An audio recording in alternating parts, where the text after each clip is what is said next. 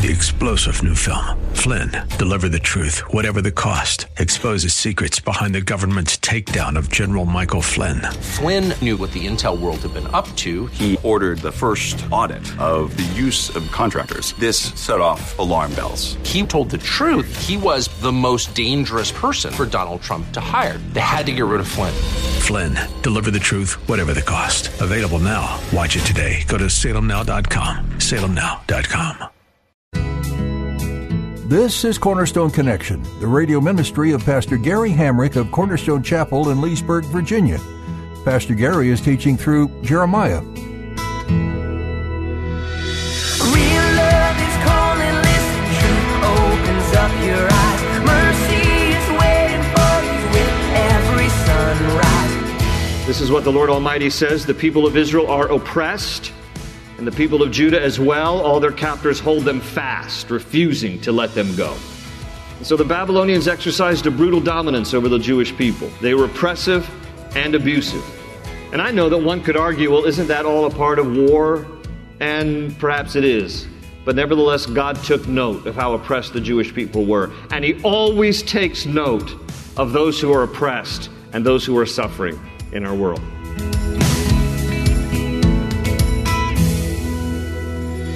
In your walk with Christ, have you ever felt oppressed from society?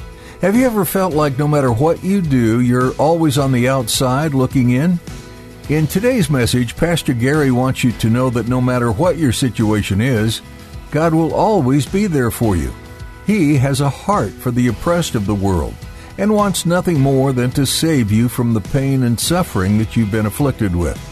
Give it all to God and be set free from the pain that has held you hostage.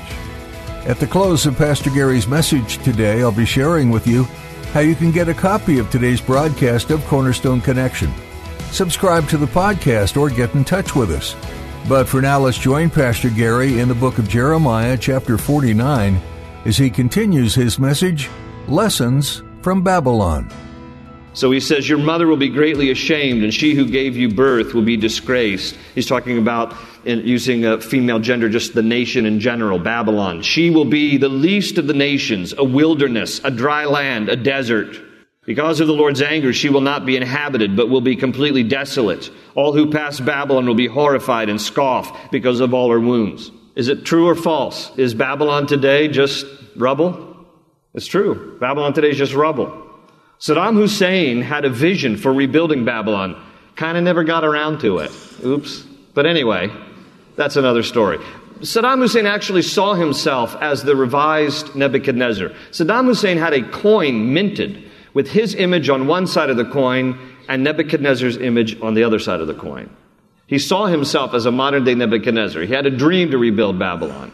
Babylon will again one day be rebuilt because, as I mentioned, we see it resurfacing in Revelation 17 and 18. But what God prophesies here ends up happening. It ends up being destroyed. The point of this jubilance over the misfortune of others is this: God frowns upon any of us who rejoice over the misfortune of others. You say, well, I don't do that. I'm glad. Good. But what about when somebody mistreats you? Somebody does you wrong. And then some little misfortune happens to them. Now, let's just be honest. Is there a little tiny bit of you, somebody who's done you wrong, and then somebody does them wrong? Is there a little tiny bit of you, just way down deep, that smiles with delight? Come on, let's be honest about this. Let me just illustrate it in kind of a simple way. Let's just say you're stuck in traffic, bumper-to-bumper traffic, all right? Some of you know exactly what I'm talking about. You have a commute into D.C. or out of D.C., you're in bumper-to-bumper traffic, you're holding on to your salvation for all you can, right?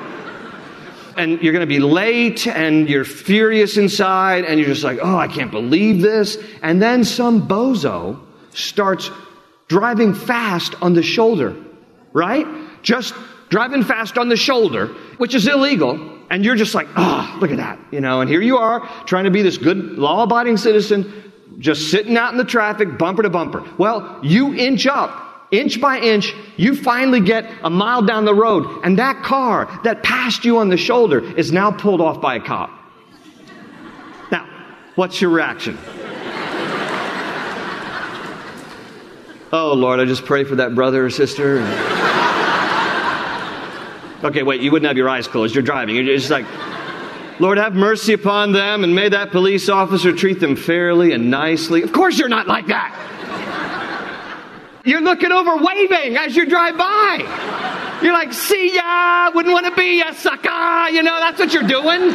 Don't give me that look like, oh, I would never do that. Of course you would. Now, I'm going to tell on myself, and if you want to tell me your story between services, I'll use yours for the last service. But I'm going to tell on me. Many years ago, a pastor on our staff, he'll tell you this really happened. This is like 20 years ago. He had just come on staff, all right? And he and I were going somewhere, I think a hospital visit, visiting somebody. And we're driving back on Route 7, coming back to church. And there was a guy who many years ago just did me wrong, okay? People do people wrong all the time. I'm guilty of it myself at some point in my life, I know. But there's a guy who had done me wrong. Mike knew about it too. And as we're driving, we come to a stoplight on Route 7, and I look over, and here's this guy who had done me wrong. And he's driving a pickup truck, and in the back of his pickup truck, he has a bunch of lumber. And the tailgate's down. And I just look at him, and I was like, oh, that's that, okay. And so I'm having one of those prayer moments, you know. And Mike's just talking to me. He doesn't notice, right? Well, as the light turns green, I'm like, I'm just taking off because I don't want to have to deal with, you know, just kind of being next to him and driving side by side on Route 7. So I take off. He takes off. And when he takes off, all of the lumber spills out of the back of his pickup truck all over Route 7, right? Now, what do you think I did? I did not say to Mike, you know, Mike, the Christian thing would be, we need to go help that brother load the lumber in the back of the truck. I took off, friends. I just took off. And as I'm taking off, Mike looks over and he says to me, wasn't that so-and-so back there? I'm like, oh, wow, we got to go, Mike. I didn't stop because inside I'm thinking, pick up your own lumber, I'm not saying that was right. I'm just saying, listen, we do this kind of thing. And the reason we tend to do this is because either A, we think that they deserve it, or B, we think we're better than they are. And neither one is right. Neither one is right. Proverbs 17:5 says, whoever gloats over disaster will not go unpunished. Proverbs 24:17-18 says, do not gloat when your enemy falls. When he stumbles, do not let your heart rejoice, or the Lord will see and disapprove. Obadiah 1 verse 12 says, you should not look down on your brother in the day of his misfortune, nor rejoice over the people of Judah in the day of their destruction, nor boast so much in the day of their trouble. Another way of saying all this is God does not like cheering from the sidelines when someone, even someone who has done you wrong, experiences misfortune of their own. We must never celebrate another's misfortune or rejoice over their troubles. And next time you think to yourself, well, they got what they deserve, you just remember, Jesus Christ died on a cross so that you wouldn't get what you deserve, so that I wouldn't get what I deserve. And we need to be instruments of His grace. We need to extend grace towards people. Jesus said in Luke 6:28, bless those who curse you and pray for those who mistreat you. What Christ calls us to in our Christian lives will not come easily, conveniently, and it will be very contrary and counterintuitive to the way that the world operates. The world operates with a system of get even, people deserve what's coming to them, karma, all this kind of stuff. And God comes along and says, not for the Christian. For the Christian, we're to not rejoice over the misfortune of other people. Even if they've done you wrong, we're to pray for them, we're to bless them, we're to leave them in God's hands. The Babylonians rejoiced over the misfortune of the Jewish people, took advantage of them. Number two, they were in defiance against God. If you look at verse 29, still in chapter 50, verse 29 says, summon archers against Babylon, all those who draw the bow, and camp all around her. Let no one escape. Repay her for her deeds. Do to her as she has done, for she has defied the Lord, the Holy One of Israel. Now, to defy is to go against something or someone. It can be used in a positive way.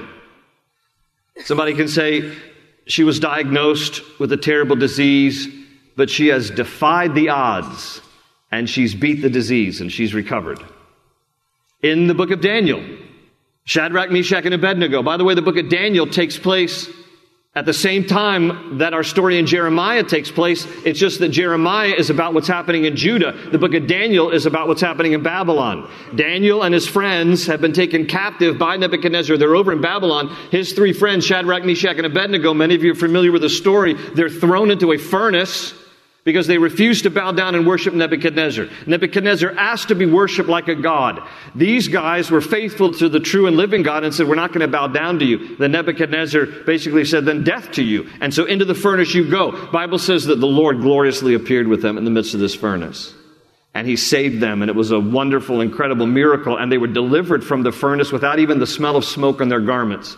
And the Bible says that Nebuchadnezzar, when he saw this, and he even beheld one that he called like a son of God. He didn't know Jesus, but it's the appearance of Jesus, pre-incarnate Christ in the Old Testament. One of the pictures of Christ appearing with these guys in the fiery furnace, delivering them. And as a testimony to this pagan king, Nebuchadnezzar ends up seeing this and saying in Daniel 3:28, they, meaning Shadrach, Meshach, and Abednego, trusted in God and defied the king's command, his own command, and were willing to give up their lives rather than serve or worship any god except their own. And so defying an earthly king, which these guys did, in deference to the heavenly king, became a testimony to this earthly king. So there are some good examples of defying, but whenever you see in the Bible defy in the same sentence with the Lord, it's never a good thing. Babylon had defied God. They were against God. They were opposed to God. And the truth is, you can only defy the Lord for so long. You can only defy the Lord for so long until you feel the burn. And I don't mean Sanders. God help us, I don't mean Sanders. I mean the burn, like God is going to bring it to you because He loves us. But when we defy Him, we make it miserable for ourselves. This is Paul's testimony. Paul was a zealous Jew, and he was zealous for God, but he thought that Christians were just a heretical sect. And so he was trying to kill them. He thought, because he didn't believe at that time that Jesus was the Christ, was the Messiah, he thought Christians, the early church, that they were in rebellion against God, and they believed a false Messiah. So many of you know the story. So Paul, on his way to Damascus, Syria, to persecute Christians, had this encounter with Jesus. The Lord appears to him, and Jesus confronts him and asks this question. Saul, Saul, that was his name before his name was changed to Paul. Jesus asked him, why do you persecute me? And then he made this statement. Jesus said to him, it is hard for you to kick against the goads. Now, what's Jesus talking about? Well, a goad back in that day was a tool that farmers used to motivate oxen. So a goad was usually a long wooden pole, and on one end was a blade, and they would use that blade to knock off clay from the blade of the plow. And on the other end of this wooden stick, about 8 feet long, was just sharp, jagged edges. Those were the goads. So a farmer would be plowing, and if the oxen were too slow or not plowing straight, the farmer would take the goad and poke the oxen in the rear end to motivate him to get going. But the oxen, not being the smartest animals in the world, started kicking back against the goads, and the problem is what they thought would help them actually incurred more injury. They're just continuing to kick against the goads, and Jesus uses this when he confronts Paul, because he says, basically, I've been trying to get your attention for a long time, Paul, and you keep kicking against me. And the more you keep kicking against me, the worse you make it for yourself. Why are you trying to make it so hard on yourself? And some of you need to ask the same question for yourselves. God's been trying to get your attention for a long time. You keep kicking against God and kicking against God, kicking against God. You're just making matters worse for yourself. Why don't you just stop and surrender? I mean, how many injuries does it take before you realize maybe God's trying to get my attention? I mean, how many DUIs is it going to take? I mean, how many broken marriages is it going to take? How many times do you have to spend a night in jail? You know, what's it going to take before you finally realize, you know, my life's pretty miserable. And it's miserable because I don't surrender to God. You're making it harder on yourself. The Babylonians were in defiance against God. There are a lot of people in our world today in defiance against God. and they're making life miserable for themselves. The Bible says in Proverbs 15:13 that the way of the transgressor is hard. Somebody who's in defiance against God makes it hard for themselves. It'll go a whole lot easier for you if you would just surrender. Just surrender. Sorry, it was Proverbs 13:15. I inverted those numbers, not 15:13. The way of the transgressor is hard. The Babylonians were making life miserable for themselves, just like a lot of people do when they try to kick against God. Stop kicking. Surrender. Stop kicking. Surrender. The third thing was arrogance. Here in chapter 50, look at verses 31 and 32. He says, "See, I am against you, O arrogant one." God's calling Babylon arrogant. Declares the Lord Almighty, "For your day has come, the time for you to be punished. The arrogant one will stumble and fall, and no one will help her up. I will kindle a fire in her towns that will consume all who are around her." So the Babylonians here were arrogant and proud people. Now, unlike jubilance, which in most cases is fine, except when you're jubilant about the misfortune of others, arrogance is never fine. Arrogance is never good. Arrogance is pride. And arrogance and pride are an affront to God. God says in 1 Samuel 15:23, through the lips of the prophet Samuel, that rebellion is like the sin of divination, and arrogance like the evil of idolatry. The Bible says in Proverbs 8:13 that God hates pride and arrogance. And by the way, pride is the oldest of all the known sins. Even before Adam and Eve sinned against God, Satan rebelled against God. And the Bible tells us in Ezekiel 28:17 that the root of the sin issue with Satan was pride. That here Satan, originally called Lucifer, was created as a beautiful angel in heaven. Probably among the hierarchy of angels was one of the highest, if not the highest. But that still wasn't good enough for him. And so he looked at God and he desired to be equal with God. And so pride filled his heart on account of his beauty, Ezekiel 28 tells us, because he was a very beautifully created angelic being. And when pride filled his heart, then sin enters here, and so he rebels against God. This is the first sin recorded in the Bible. And for that reason, Satan's kicked out of heaven, and he takes a third of the angels with him, the Bible says, now known today as demons. So pride goes way back. It's the first sin issue. John Calvin said that pride is the pregnant mother of all sins.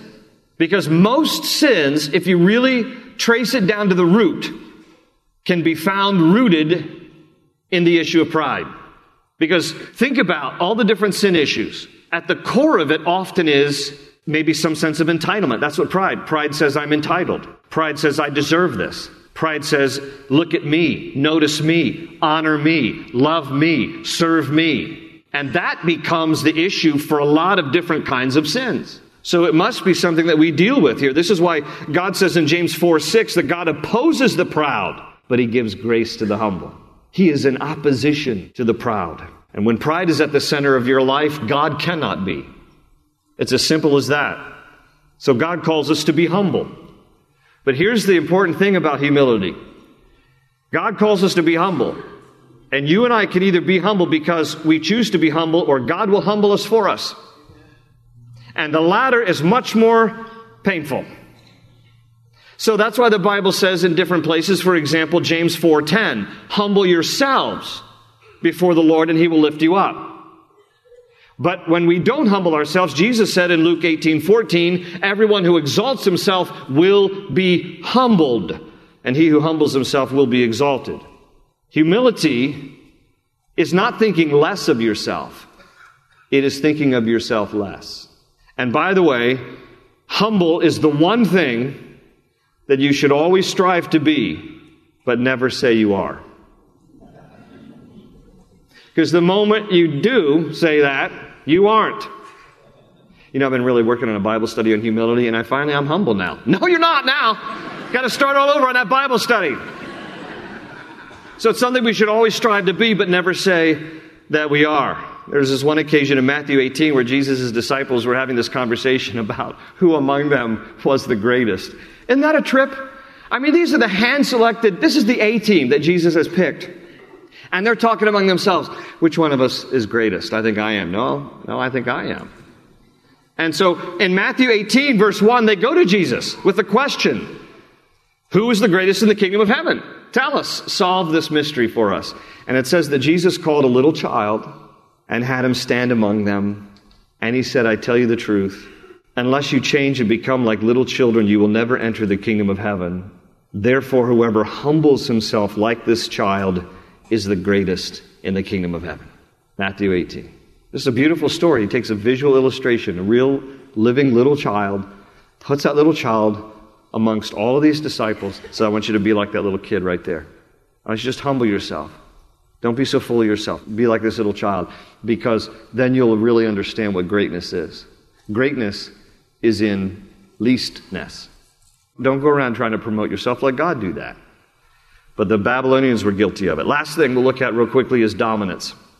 They oppressed the Jewish people. In chapter 50, verse 33, this is what the Lord Almighty says, the people of Israel are oppressed, and the people of Judah as well. All their captors hold them fast, refusing to let them go. And so the Babylonians exercised a brutal dominance over the Jewish people. They were oppressive and abusive. And I know that one could argue, well, isn't that all a part of war? And perhaps it is. But nevertheless, God took note of how oppressed the Jewish people were. And He always takes note of those who are oppressed and those who are suffering in our world. God always takes note of the oppressed and the suffering. Psalm 146:7 says He upholds the cause of the oppressed. In Deuteronomy 10:18 it says He defends the cause of the fatherless and the widow. In Psalm 9 verse 9, the Lord is a refuge for the oppressed, a stronghold in times of trouble. In other words, God doesn't want people to dominate one another, not in the sense of superiority. Of course, there are chains of command and there are leadership structures. Okay, we understand those things. But in the sense of superiority, dominance, being oppressive and abusive and overbearing, these are the kind of things that God tells us are sin issues. In fact, Jesus calls out all of those Gentiles who were lording authority over people in Matthew 20, 25 to 28. He says, you know that the rulers of the Gentiles lord it over them, and their high officials exercise authority over them. Not so with you. Instead, whoever wants to become great among you must be your servant, and whoever wants to be first must be your slave, just as the Son of Man came not to be served, but to serve, and to give His life as a ransom for many. So in just the final 2 minutes, I want to change the title of this, not the sins of Babylon. I just want to rephrase all of these real quickly and talk about the signs of a godly life. What we need to be doing, learning from the sins of Babylon, is we need to change jubilance over the misfortune of others to compassion for one another. We need to be people of love and compassion towards people. We should never rejoice in the misfortune of others, even if they've done you wrong. You pray and give them to God, but don't you rejoice over their misfortune. Show compassion and be compassionate to people. We need to replace defiance against God to surrender to God. Some of you just need to finally yield your life to the Lordship of Jesus Christ. Stop kicking and surrender to Him. We need to replace arrogance with humility. We need to replace dominance with servanthood. There's a reason why Jesus washed His disciples' feet at the Last Supper. He wanted to model servanthood. Even though He's Lord, He wanted to model before His disciples and before us, preserved in Scripture, the idea that being a servant is an honorable thing. This is what God calls us to. May we learn from the sins of Babylon. May God help us to exemplify Him in all that we do and say. Amen. Hope is an open ocean, jump in and you'll find the cornerstone's your connection, run towards your new life. That's all we have for today's edition of Cornerstone Connection. If you'd like to listen to this message from Jeremiah again, or if you'd like to explore other messages from Pastor Gary, just visit our website, cornerstoneconnection.cc. Under the Teachings option, you can download our mobile app to stay connected with God's Word everywhere you go. You will also find our companion resources. These digital study guides are meant to give you even more insight into some of the studies Pastor Gary has done and are available free of charge to you. While you're there, take a minute to subscribe to our podcast on Spotify so you never miss another message. You'll also find links with more information about the church behind this ministry, Cornerstone Chapel in Leesburg, Virginia. If you're in the area, we'd love to meet you in person. Come visit us. You'll find service times and more information about Cornerstone Chapel at cornerstoneconnection.cc. With that, our time with you has come to an end for today. So put a marker in your Bible where we left off today in Jeremiah and make plans to join Pastor Gary next time. Thanks again for listening to today's teaching right here on Cornerstone Connection.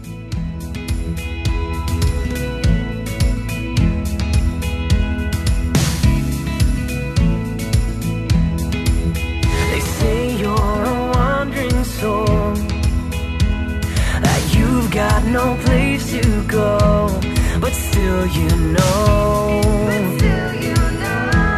you're not alone. Real love is calling, listen, truth opens up your eyes. Mercy is waiting for you with every sunrise. Hope is an open ocean, jump in and you'll find the cornerstones, your connection, run towards your new life.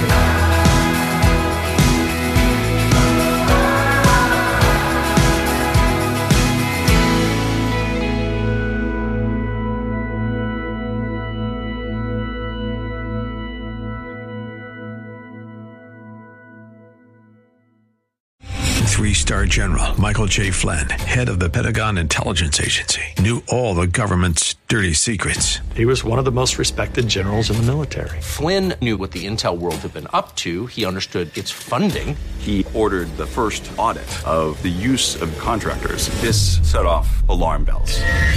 The explosive new documentary, Flynn, Deliver the Truth, Whatever the Cost, uncovers the facts behind this scandal. Flynn told the truth. He was the most dangerous person for Donald Trump to hire. I find out the worst enemy that I'm going to face in my life is right here in America. They took my assessment and they wanted me to change it. And I was like, I'm not changing it. They had to get rid of Flynn. With in-depth interviews, archival footage, and never-before-seen personal records of the man behind the headlines. I just felt like I was drowning. Flynn, Deliver the Truth, Whatever the Cost. Available now. Watch it today. Go to salemnow.com. salemnow.com.